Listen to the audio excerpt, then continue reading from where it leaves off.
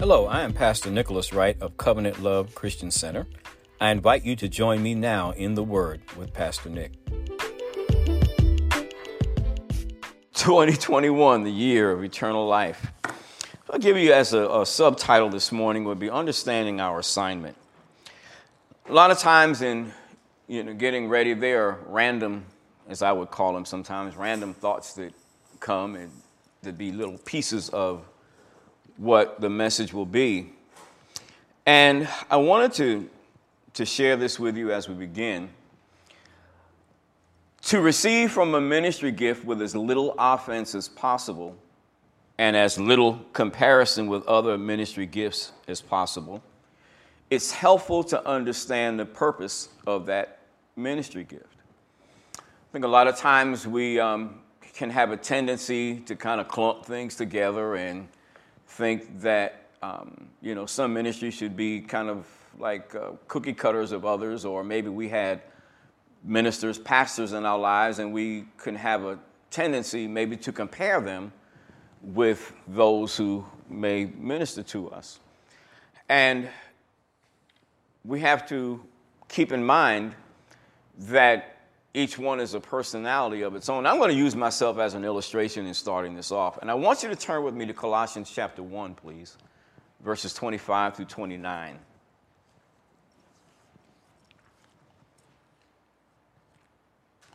For you in this place, it's probably not a big issue. Most of you have been around for a while. But we are having people online all over the world now, and some are listening on more than just an occasional basis. And so everybody needs to understand where the gift is that is ministering to them is coming from. So in Colossians 1, verses 25 through 29, whereof I am made a minister according to the dispensation of God, which is given to me for you to fulfill the word of God.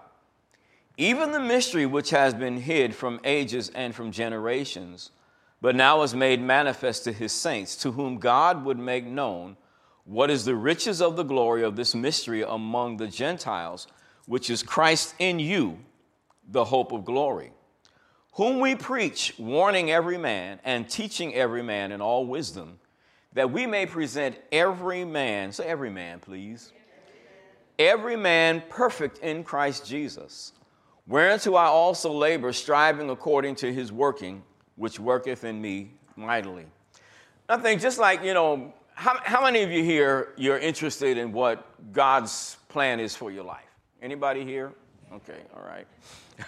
I'm glad everybody, did decide to raise their hand. I'd have kind of wondered if you didn't. But, I remember, when that was such a big deal and a quest for me in my life. And I started, things didn't really start kicking into my understanding, real big, until I started taking seriously Paul's epistles. And as I would read, I would start and started, studying who God says I am in Christ. And as I did that more and more, there were certain things that started to just kind of fly and rise up on the inside of me. And I can recall when this scripture did, it just like, and how many of you, do you look for yourself in the Word of God? All right, do you look for yourself in the Word? Okay, every believer should, because, when we go through the scriptures, we find out that all the different men and women of God, and especially when we get over into the New Testament and we see them, Jesus found himself in the Word. Paul found himself in the Word. John the Baptist found himself in the Word. These guys found themselves in the Word of God because when they talked about themselves, they quoted scriptures from the Old Testament about who they were. And it's no different with us. And as I would move along, there's scriptures that would become so important to me, and this is one of them. And in particular, where Paul said, to whom God would make known what is the riches of the glory of this mystery among you, which is Christ in you, the hope of glory, whom we preach, warning every man and teaching every man in all wisdom. Why? That we may present every man perfect in Christ Jesus. Now, of course, in here we know that word perfect doesn't mean that you're without mistake or you don't miss the mark, but it means to be mature, grown up, fully grown.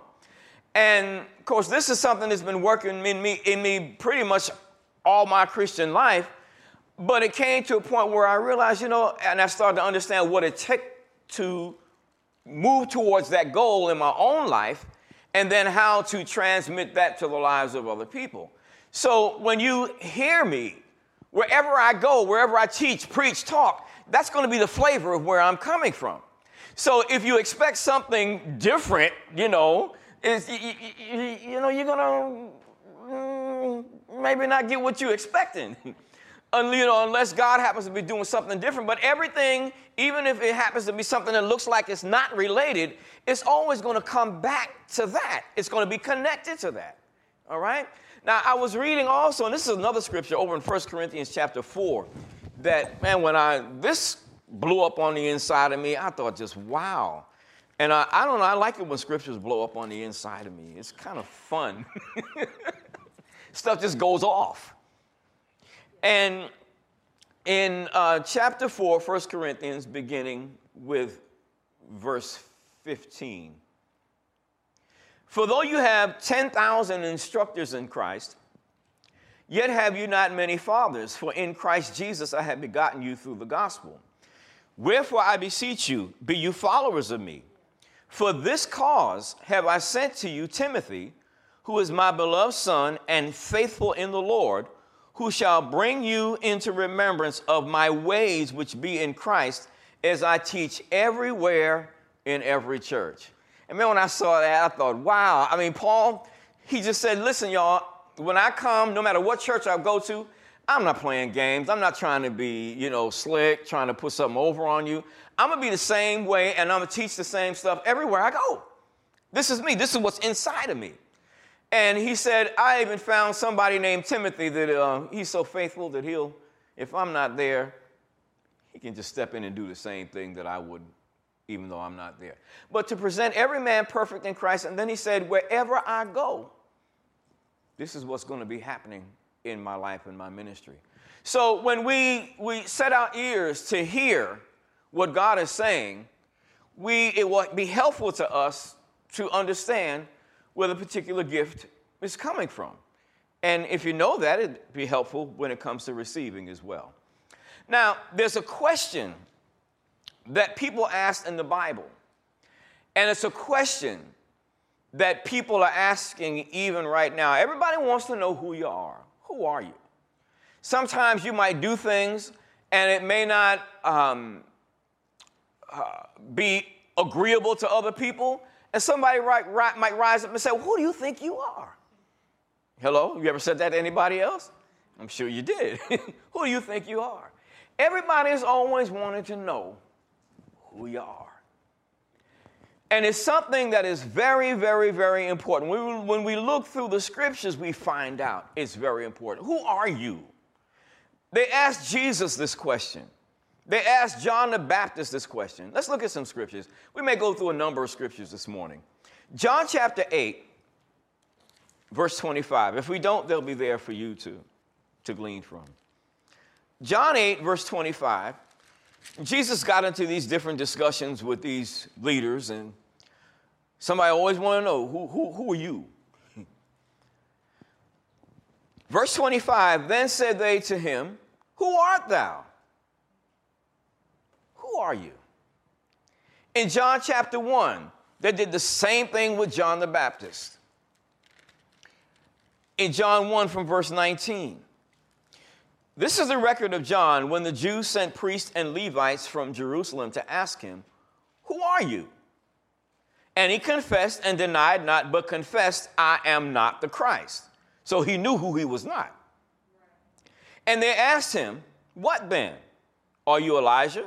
He said, I am not. Are you that prophet? He answered, no.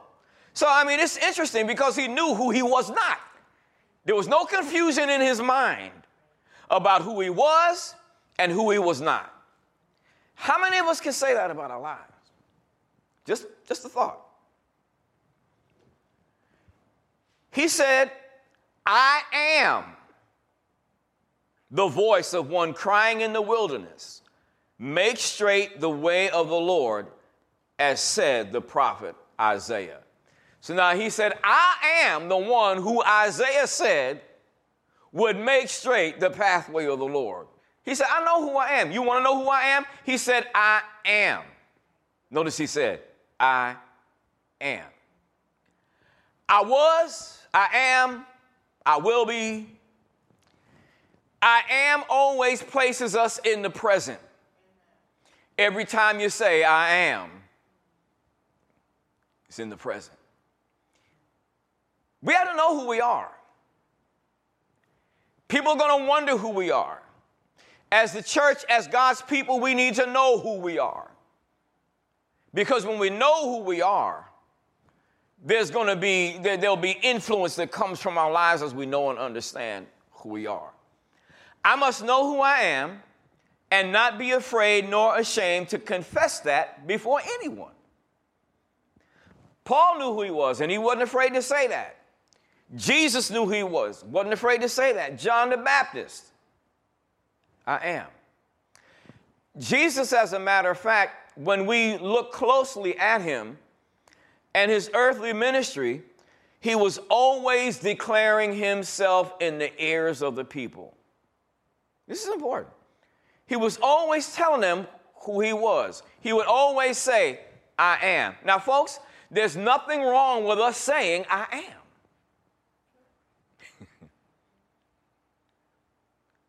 As long as you are saying who God says you are. And as long as you know who you are, there's nothing wrong with that. Nothing wrong with you saying, I am the righteousness of God in Christ Jesus. Nothing wrong with that. Some folks have a problem and don't think that believers should say, I am.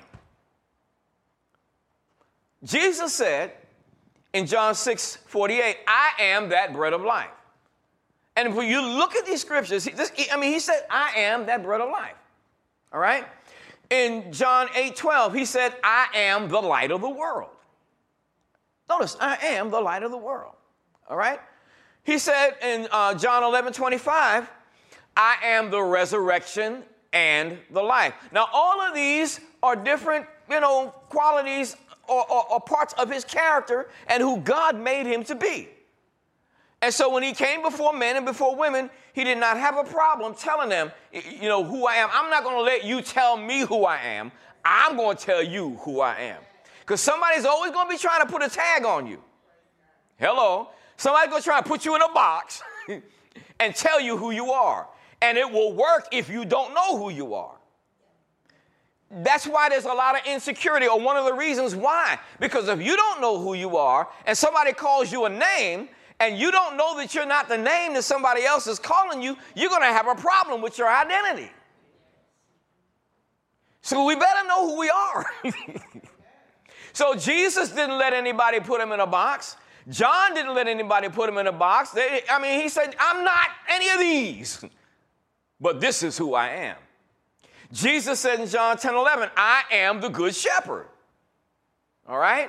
Now, every time he said who he was, all of these he had to put on display who he said he was.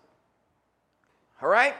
He said in John 14:6, he said, I am the way, I am the truth or the reality, and I am the life. And that nobody's going to come to the Father but through me. All right? So it wasn't a trip where he was conceited. It was just a fact.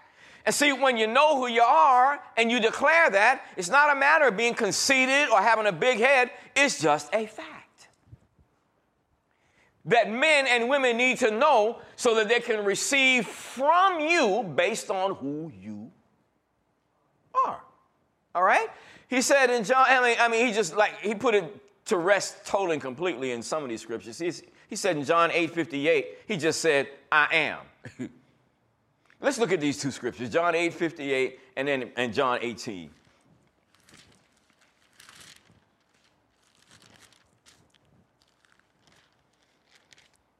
John 8:58. Jesus said to them, truly, truly, I say to you, before Abraham was, I am. Now, he's just making a real bold statement right there about the totality of who he was. He just said, I am. I am the Most High. John 18. Some of you might recall this. It's about, and he's getting ready to go to the cross. And Judas betrayed him. And these cats came out looking for him. Let's go to verse 4. Jesus, therefore, knowing all things that should come upon him, went forth and said to them, whom do you seek?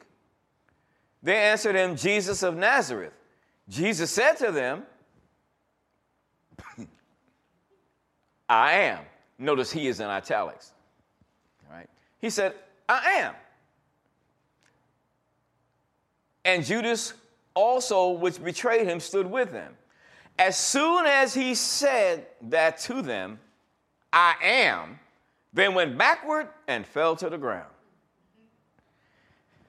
Now, folk, there was a lot of power in him understanding who he was. So much power that he had to send a message that, listen, y'all come to take me, but you're not taking me against my will. I'm letting you know who I am. And I'm only going because I'm obeying the Father and I've got a plan to fulfill that he said. But I'm going to let you know something. I am. And when he said that, you imagine that? You say, yeah, this is who I am. And they just fall backward. You imagine you walk up to somebody and say, I'm the righteousness of God in Christ Jesus. And they fall down. Or I'm God's workmanship created in Christ Jesus unto good works that he is before prepared that I should walk in them, and they fall down. Somebody tries to come and take you. No, I am the righteousness of God in Christ. No weapon that's formed against me shall prosper. Every tongue that rises against me in judgment I condemn. This is the heritage of the servants of the Lord, and my righteousness is of him. And they fall down. You might need some of this in your pocket. It's important that we know and understand who we are. And Jesus, in knowing and understanding who he was, boldly confessing it, it's like when we know and understand this too, there's going to be a release of power from our lives that the enemy cannot stand against. This is why this becomes so important. And it's important for us to always understand, keep in memory, never lose it, grow in it, when I say grow in it, I mean in our understanding of it, of our union with Christ and God, and the fact that we are so one with him, that we share a common life with him, that when men and women see us, they actually are seeing a manifestation of God in the flesh. Amen. That would freak some people out. I know it does, but it's just too bad. We're not backing off this gospel in Jesus' name. Hallelujah. Now, I want to go to these scriptures at the top here. So let's read from John 8, Matthew 5, and then Acts 13. John 8:12.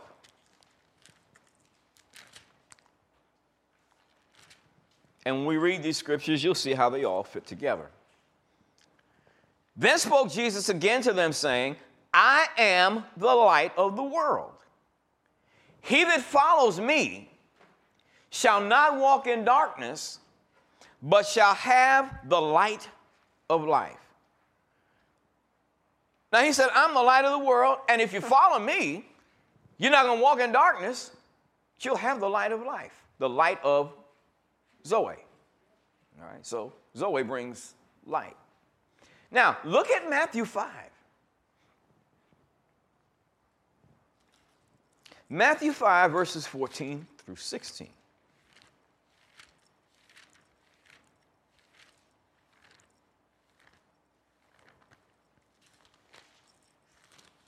We're in the middle of a revolution. And the revolution is what's going on in our minds. Jesus said here, you are the light of the world.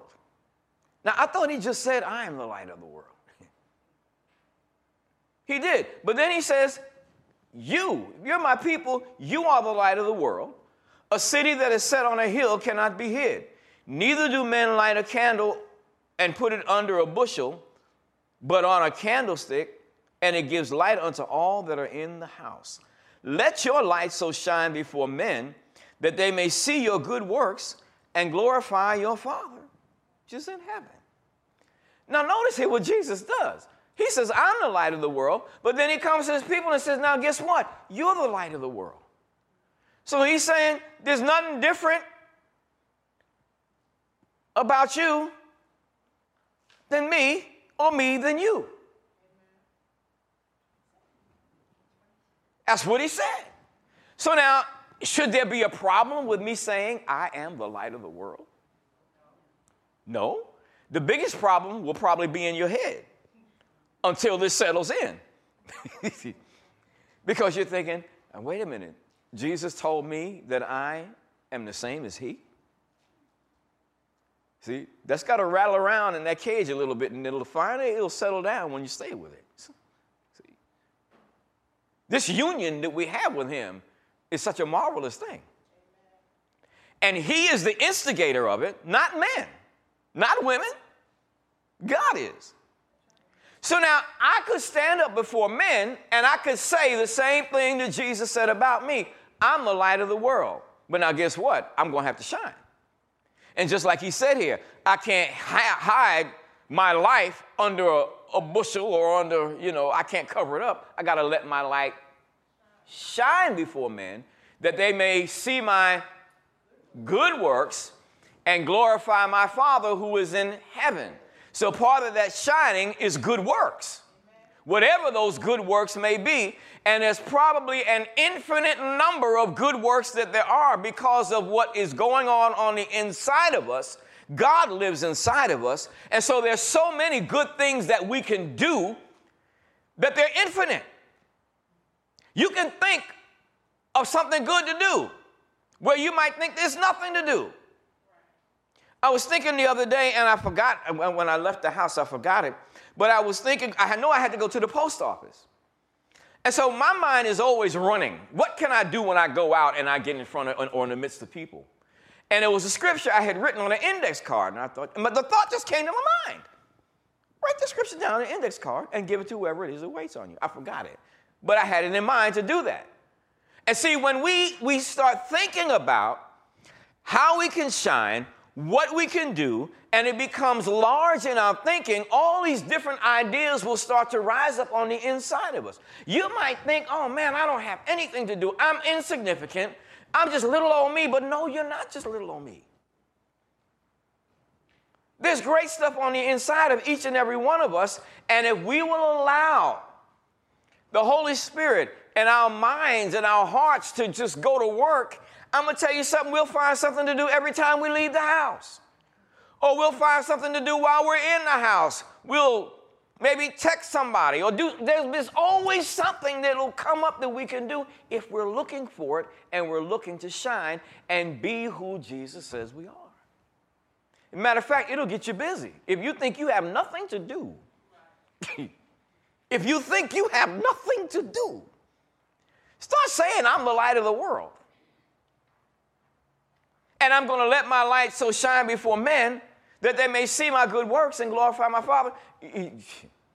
Stuff will just start coming up on the inside of you. And you'll have something to do. Hallelujah. Hallelujah. All right. Acts 13. This is another one of those scriptures that when this scripture in 2 Corinthians 3 that we talked about before, about the veil being taken away in Christ. Remember that? This scripture hit me about 20-some years ago.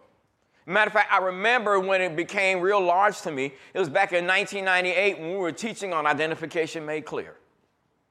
And I remember some of them young men sitting in the front row. Boy, they were just getting real happy. I think it was Ryan was in the front row, Jeff Cordy, Chris, Josh, and then John. And man, they were just, it hit them at that time too.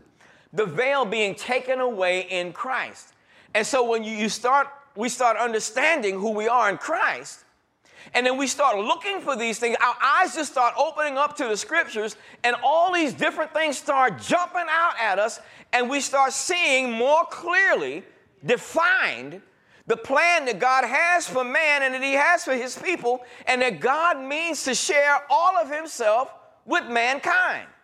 And that when he gets to get inside of us, that he means to express himself out and through us, in and through us, just like it tells us in Philippians 2, that God is at work in us to willing to do of his good pleasure. But then he told us in the verse before to work out our own salvation with fear and trembling, because it's God who's working in us to willing to do of his good pleasure. So when he came to live on the inside of you and me, he brought everything of himself.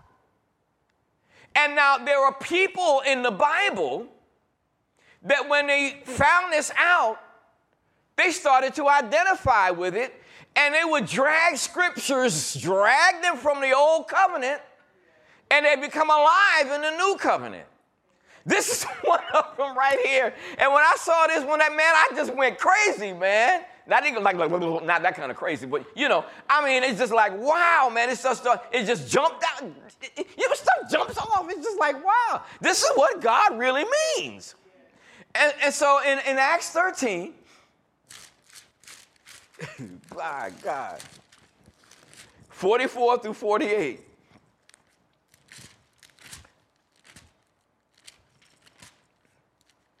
Oh, boy. Come on. Get over here. All right. The next Sabbath day came almost the whole city together to hear the word of God. But when the Jews saw the multitudes, they were filled with envy and spake against those things which were spoken by Paul, contradicting and blaspheming. Then Paul and Barnabas, they grew bold and said, it was necessary that the word of God should first have been spoken to you, but seeing you put it from you and judge yourselves unworthy, now notice of what? Unworthy of Zoe. Come on now. Good Lord. See, he came first to the Jews to tell them, this is what God's got for you. Just like Jesus was talking about in his earthly ministry. He was always talking about Zoe. And so good God. Here these guys come preaching. You see, when I tell you guys, when certain things come to light, everything just starts jumping off in the light of that. And you see where God is really, really, really coming from. Are you with me, or are you? In other words. Good Lord. So he said, you judge yourselves unworthy. He didn't say you judge yourselves unworthy of being saved. He said, you judge yourselves unworthy of the life of the eternal one. Now imagine that. He's telling this is why these other people wanted to come. They're thinking, you're going to tell me that God has come to live inside of me and I become a partaker of the divine nature? I never heard nothing like that before. But you're telling me that the creator of the universe has reserved a place inside of me to come and live in me? Wow. So they were excited about it, but the Jews, they got envious. But we're not even done. He says we turn to the Gentiles. Now look at this verse. For so has the Lord commanded us, saying, I have set thee to be a light of the Gentiles, that you should be for salvation unto the ends of the earth. Now wait a minute. They didn't pull that scripture out the air. You know where they got it? They got it from a couple of places. They got it out of the book of Isaiah, Isaiah 42, and Isaiah 49. But there were scriptures that were spoken of concerning God's word to Messiah. But they're claiming for themselves. Do you see anything here? What they're understanding and picking up on is that their union with the Godhead is real. And whatever applied to Messiah, they have a share in that. They took those pages off, those words off the book of Isaiah, the pages of Isaiah, the scroll of Isaiah that were to Messiah, and they declared them for themselves. But it shouldn't be any surprise because Jesus already said in Matthew 5, you're the light of the world. So he's talking to his people. What the Lord, the Holy Spirit of the living God, is after where the church, the body of Christ is concerned, is that we understand exactly what our union with him is to be. It is, but we got to wake up to that. The church as a whole has to wake up to that. This is what the enemy is so frightened about. Because if he starts dealing with all these Jesuses all over the place, and then all these Jesuses start getting on the same page and start understanding their identification in unison, it's over. It's over. Because and because of that life in us, then all of our good works will just start flowing out of us like rivers of living. Oh, excuse me, Jesus did say that, didn't he? Out of our belly would flow rivers of living water. Good Lord. See, this ID stuff is no side issue. This Zoe stuff is no side issue. It's what we must lock in on.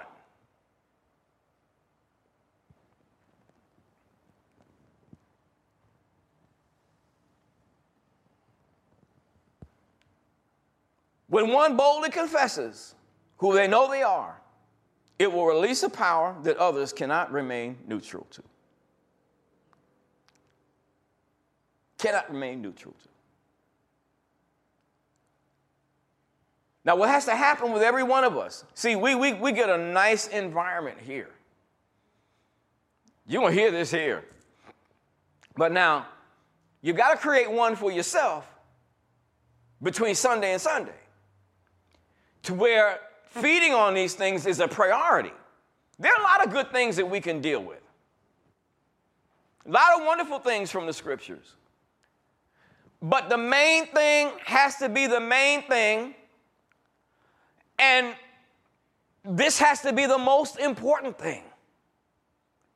Because everything else is going to have to come out of this. Everything else can't become the main thing. This has got to be the main thing. And then we let God grow everything else out of that. It's got to be that way. So we can never allow ourselves to lose focus of these things that we're looking at. Hello? We can't do it.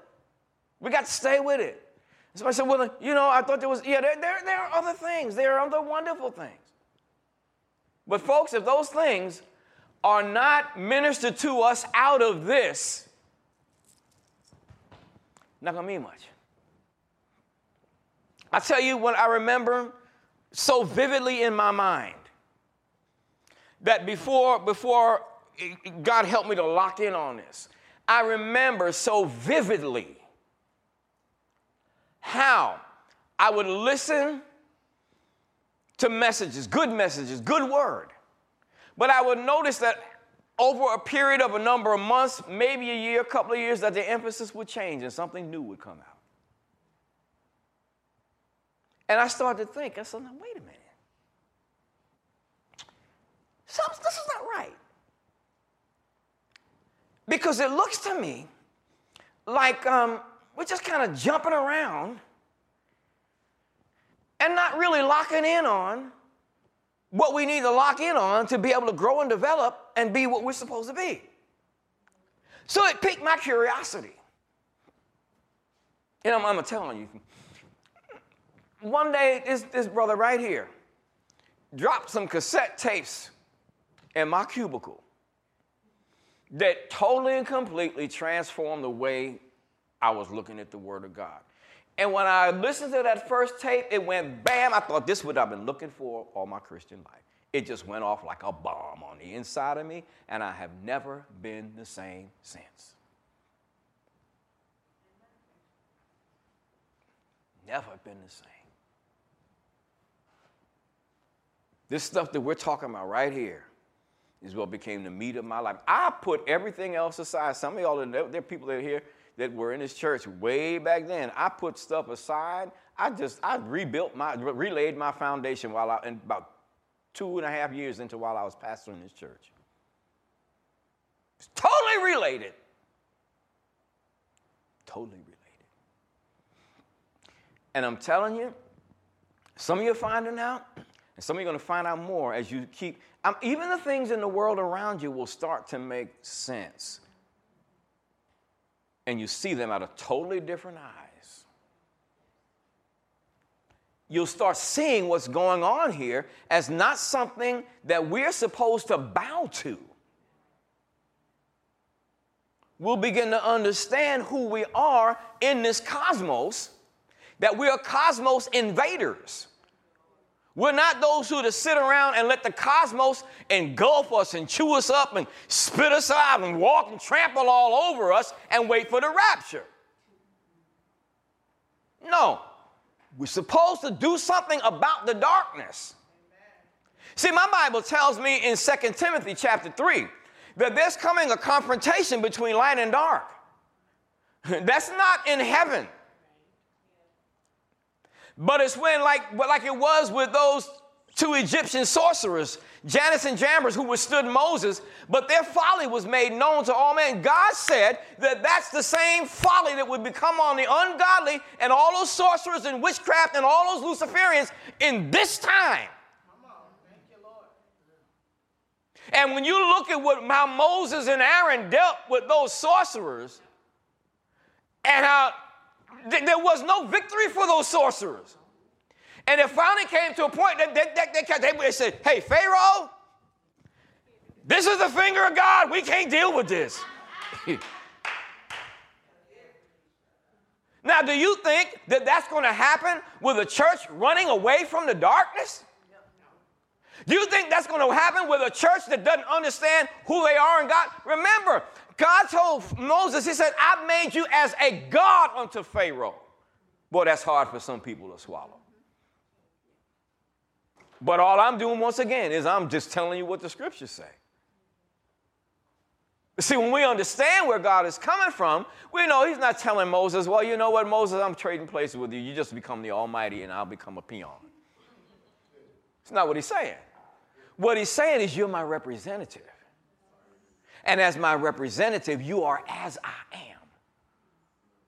Because I'm giving you to work with what I work with. That's what that union stuff is all about. And that's why Jesus could say, when they came to him in John chapter 10, and they would say, what's up with you, dude? You talking about you and your father are one. He said, you're not a man, you're making yourself out to be God. And then Jesus says it, he said, isn't it written in your law that I said you are God? And he said, if he said that to them, and the scripture cannot be broken or annulled and made void, do you find it a strange thing when I come to you and say, I am the Son of God?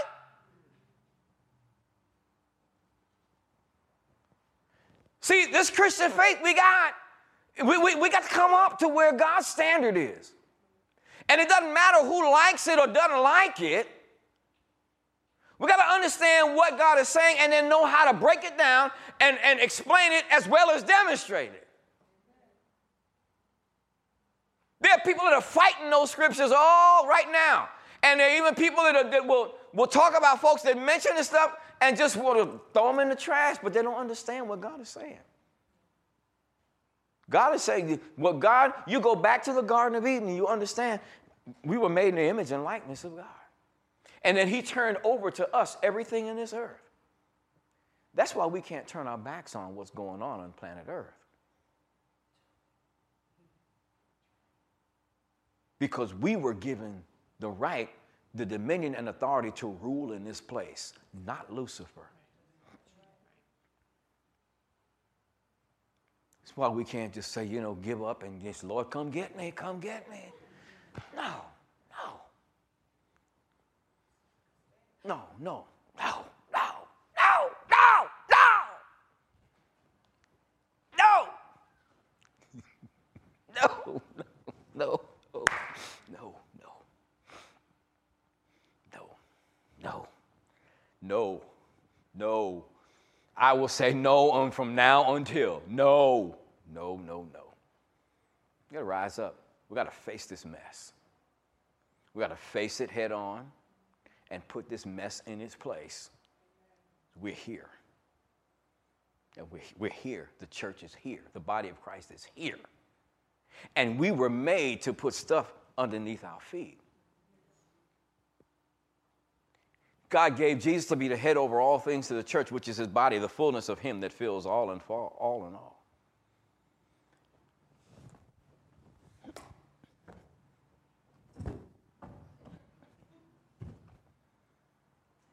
That's what do you think? Why do you think that the feet shod with the preparation of the gospel of peace? Do you know what those shoes look like? They're spiked. They're spiked shoes. That when you step on something, you're going to hurt it. And if you happen to do like that, oh my God. You can really mess something up with them spiked shoes. And those preparation of the gospel of peace, you know what? Anything that's coming against us that wants to disturb peace, if you, they're not going to have anything to do to be able to take that peace away. Them shoes is made for peacemaking.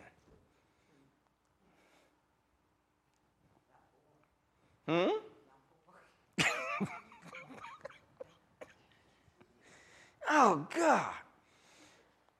Y'all got to take a work. My stuff is just kind of flying up here. Oh, my. Now, check this out.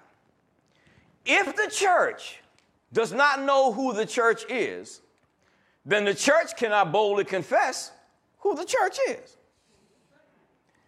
And if the church does not know who the church is, then the church does not know the church's assignment.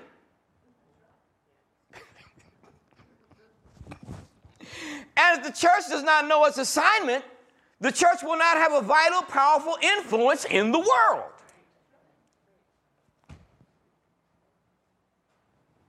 See, this is what I'm talking about. There's a revolution going on. And the revolution going on right now is in the minds and the hearts of people in the church. Remember, Gil Scott Heron said the revolution will not be televised. Some of y'all might remember him. You see, this revolution is it's internal. And it's going on in the saints. It's going on in here. It's going on anywhere that this stuff starts coming out. It's going to be a revolution up here. Because there's been so much crust that has been formed up here. And we've listened to and heard so much preaching that has helped build that crust. Preaching that has not been the gospel. Although it was proclaimed to be the gospel, what we're talking about today is the gospel.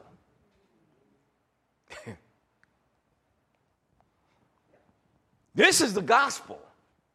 Because the gospel is the power of God, not weak stuff. It's the power of God.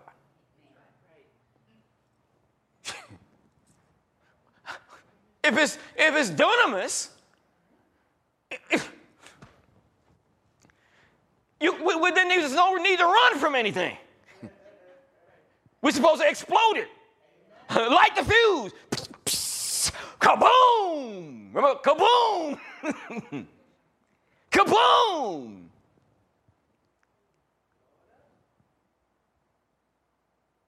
Blow up the lot wall.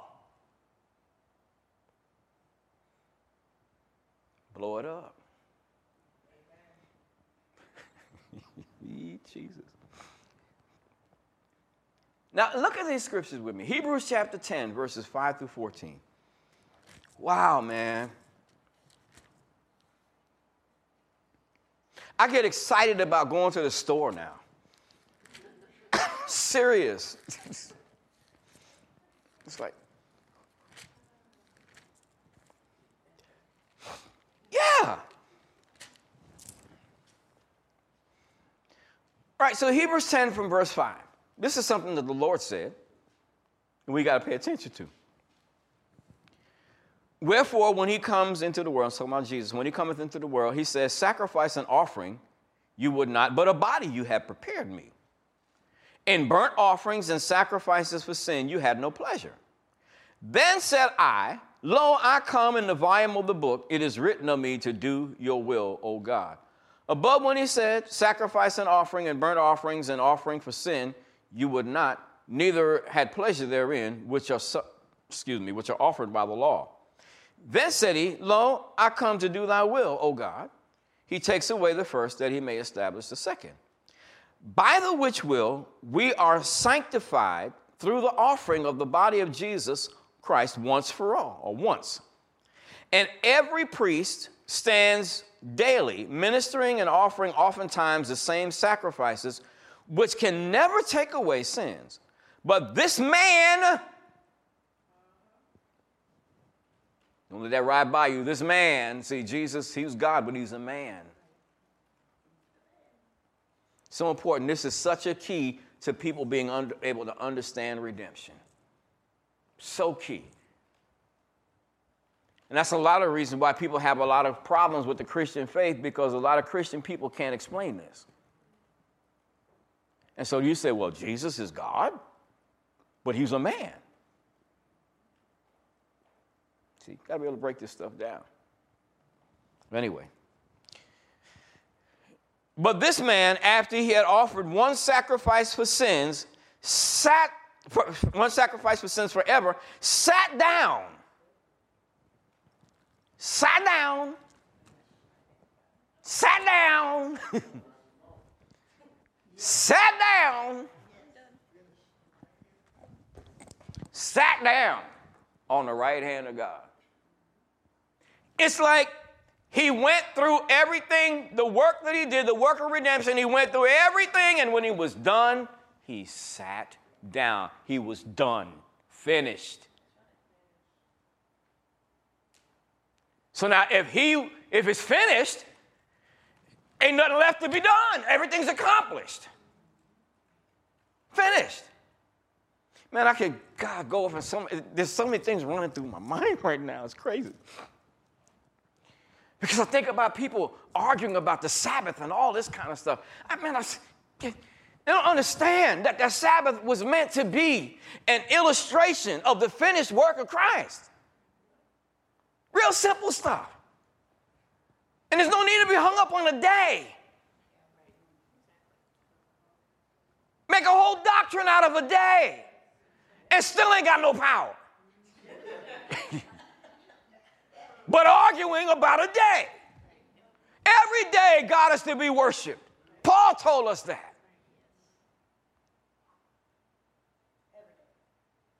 So, but we would be able to enter into rest or enter into the finished work of Christ.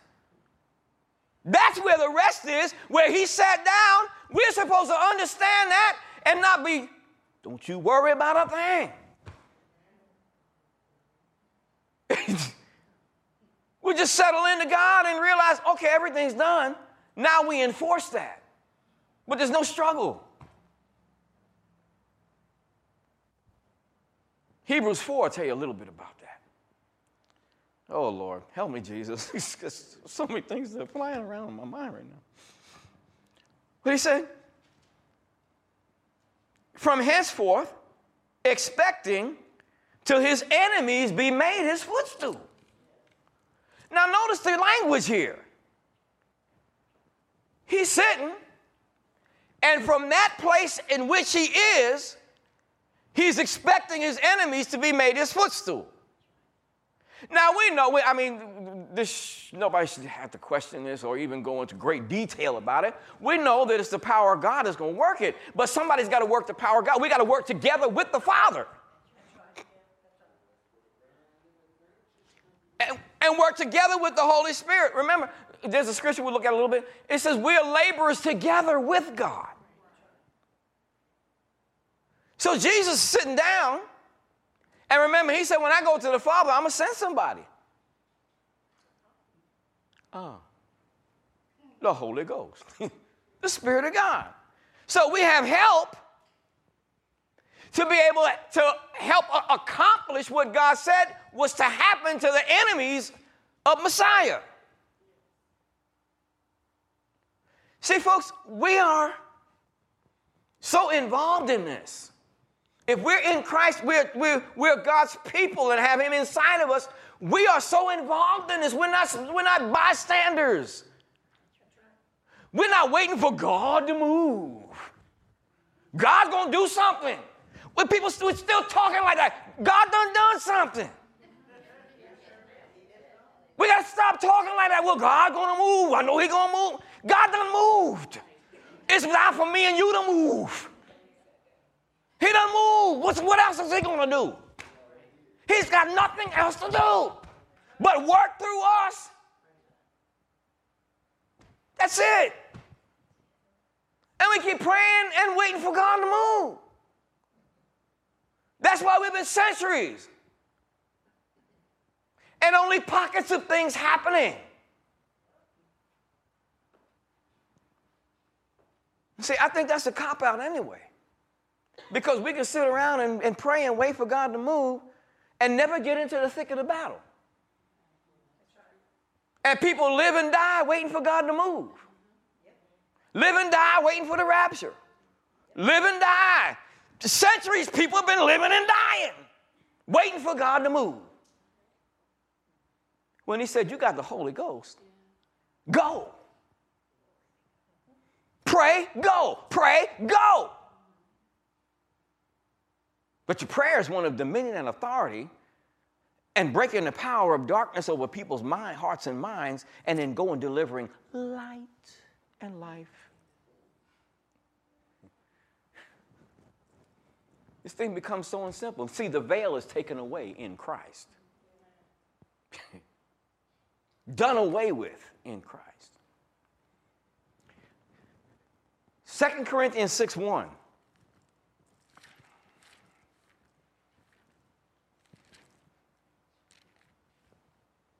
We then, as workers together with him, beseech you also that you receive not the grace of God in vain. Now here Paul was talking about this, about him and his ministry folks that were working with him. But guess what? That is to be passed on to the people. We've got to realize that we are all laborers together with him.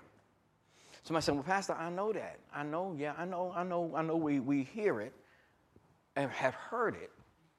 But as the saints of God, we all have to realize that. Because if we realize that we're workers together with him, then we're going to be going a bit more frequently than we have been, and we're going to be doing a bit more frequently than we have been, realizing that as we go and we start putting our foot in the water and start stepping into places and start taking dominion, that we're working together with him. It's not us doing this stuff by ourselves. Come on, we shouldn't even have to have that explained to us. That's elementary. But God is at work in us to work through us and out of us. And then we are laboring together with him. Just like he said in Mark 16, God went with and confirming the word with signs following. God went when they went. And when they put the word out when they went. Hallelujah. Hallelujah. See, it's time here where everybody in the church, this is not just preachers that are involved in this, so everybody in the church has got to realize the place that they have out in this cosmos. That we're cosmos invaders. That's why we're here. To invade the darkness. Shine the light in the darkness. Run the darkness off. Put the darkness in its place. None of this mess has any authority over the name of Jesus. None of it. No fake virus. No fake vaccine.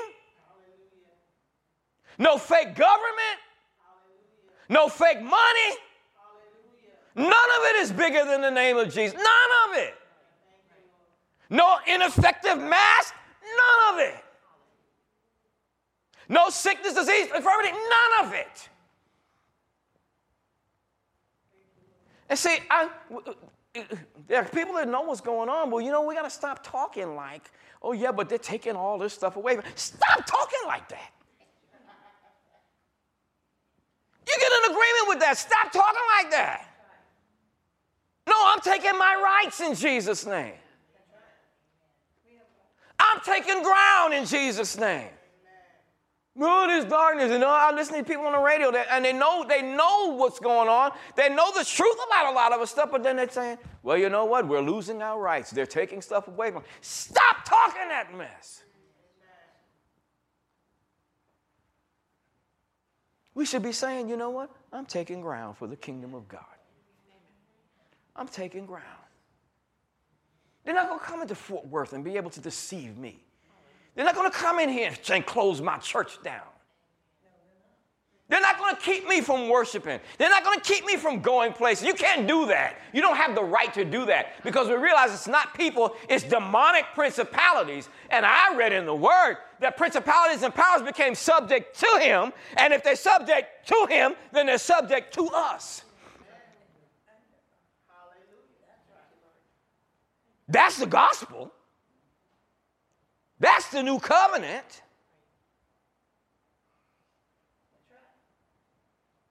See? So the church has got to come to a mindset. We got to scrape some stuff out of the corners, of our minds and start realizing who we are and what's been given to us and the assignment that we have because of who we are. I've never, ever understood and seen darkness being able to put out light. I don't care how dark it gets in here. Just put on something that's got light, and you're going to see it. Hallelujah. Now, I'm going to say this to all ears, but this is really for those who are ministry gifts. This right here. Our ministry gifts must forsake our pride, resolve our lack of knowledge and self-serving motivation, and adopt a common agenda.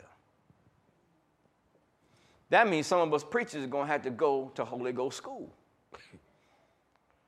And we're going to have to sit down with the Holy Spirit and the Apostle Paul and let them teach us what this new covenant is supposed to be about. What is about what it's supposed to be in our lives. And we've got to drop all this other stuff that we've called so important and put it in its proper place. Our focus must be on whose we are, who we are, why do we exist? If we look at these three things, and we put them side by side with the church of the Lord Jesus Christ, we find out why there has been so little done over the centuries. We start with this first one, whose we are. This is one that's hard for believers to want to deal with. Matter of fact, when you start talking about this with some believers, they don't want to hear it. That's why they can't stay still. Because when you start telling them what 1 Corinthians 6, 19 and 20 says, let's read it. Let's not just talk about it. Let's read it. Such an important scripture. I remember, coming along in times past that people talk about me being hard.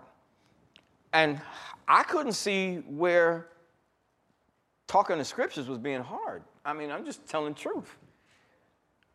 But it's truth that because things have been so watered down over the ages in the church, that when you start challenging people to step up and rise up to where God wants them to be, it takes a little bit for them to grasp that concept and be willing to make adjustments. Because the church has been, the preachers have been so easy on them. Look at the scripture. It says, what? Don't you know that your body is the temple of the Holy Ghost who is in you, who you have of God, and you are not your own?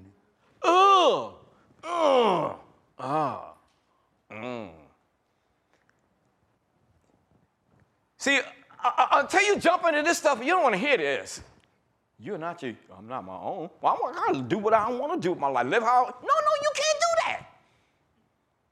A price was paid for us. We didn't just get saved, but see, because we came in, Jesus purchased us. We mean to redeem means that we were purchased, bought with a price, as it says here. For you are bought with a price, therefore glorify God in your body and in your spirit, which are God's. Notice, not just your spirit, but your body. Somebody say, well, I don't fornicate, I ain't an adulterer. Well, you see, there's other things you can do with your body that don't glorify God. People will talk about them things, what they call the nasty stuff. But what about not eating right? What about destroying the temple because you don't eat and drink right? Or don't take care of yourself? What about that? See, this is serious here. We don't belong to ourselves. And that means we got to treat somebody else's property a little bit better than we've been treating it. Ooh, excuse me. Ow, where'd that come from?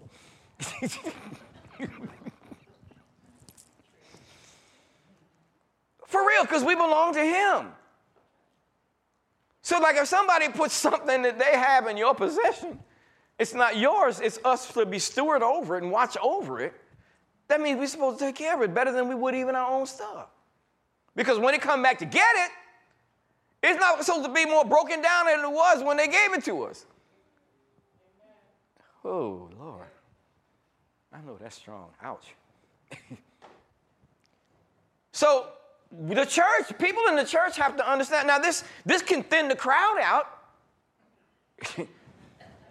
But hey, what God is wanting is some people who are going to be serious. And none of us have arrived at the fullness of, walking in this. But at least if you're moving in that direction and on your way, hey, we can work with that. The Lord say, hey, I could work with that. But if you just go totally run away from it and say, I'm just going to do whatever I want to do. I don't care about that. I don't want to hear that. I don't want to hear that. No.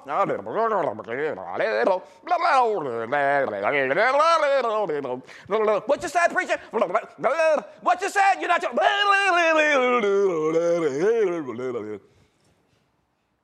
That's exactly what some people have done. I'm going to go somewhere else. See, so we're going to, the ministry is going to have to realize, you know what? This is not a popularity contest. And if somebody don't like you saying what God says, too bad, until they go away and get their mind straightened out and then come back and get in this thing like they're supposed to get in it.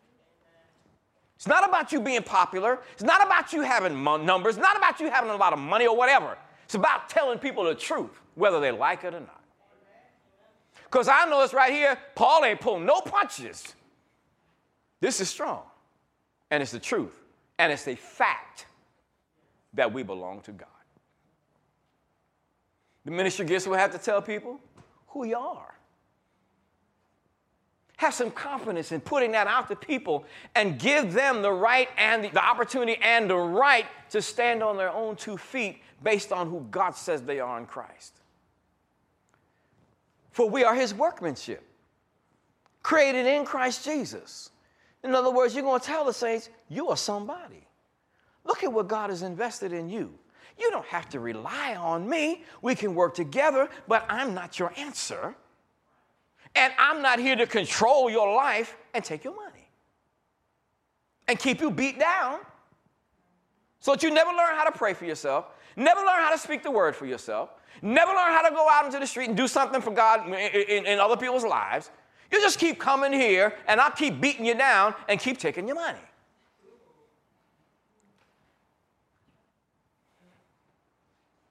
No, find out who you are and then start sharing that with the saints. So we can get some folks that are built up and get an army together like it's supposed to be and do damage to the darkness. Get our work done and then go on to something else. And then thirdly, why in the world do I exist? There are Christian people floating around all over the place and don't know why they're here. They think they're here passing through to get to heaven. And so they're, the struggle is real. The struggle is real. The struggle is real, The struggle is real.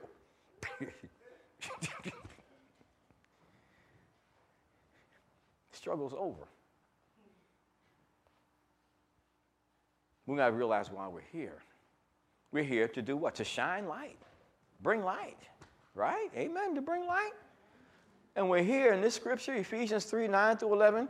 I'm going to keep sticking this thing out here until it sticks in our consciences, and even with people that hear us online, because these are things that have to get out into the airwaves.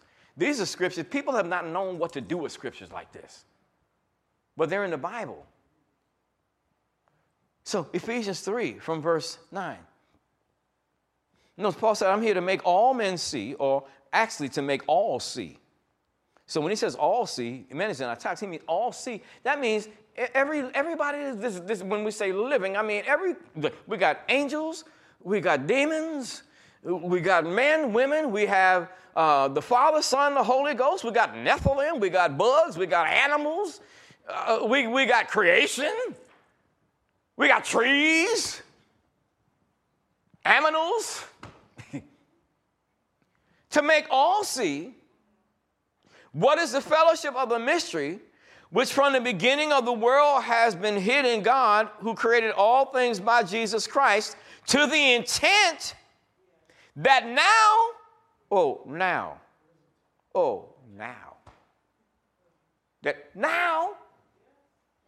remember, every time you say now, or I am, it's in the present, now, unto the principalities and powers in heavenly places might be made known by the church the manifold wisdom of God.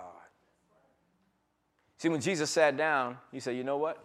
I'm deputizing you. I'm putting something on you and in you. And guess what, guys?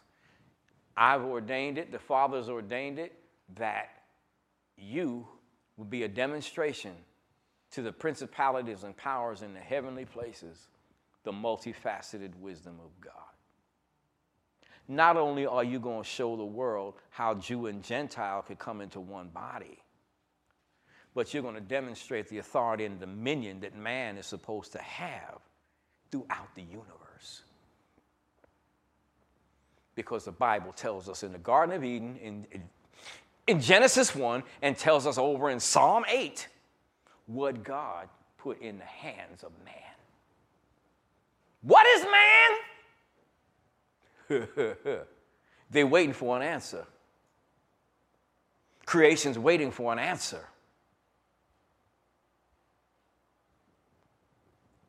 Waiting for an answer. What is man? Made in the image and likeness of God, and to have dominion over the creation of the Most High. Time to stop giving the earth away. Time to stop giving stuff away. When I say give it away, I'm talking about letting evil have it. It's time to stop letting that happen.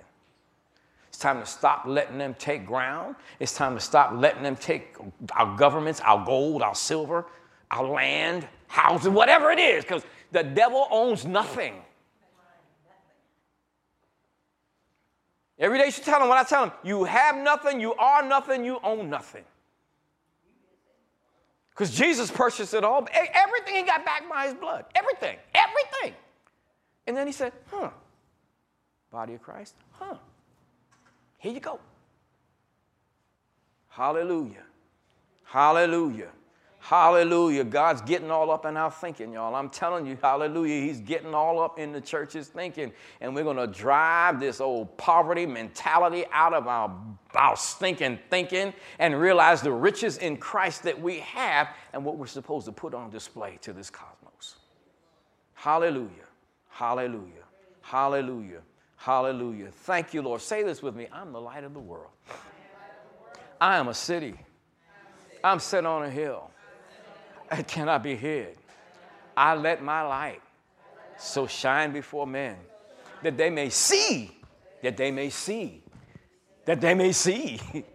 my good works and glorify my Father who's in heaven and who's in me.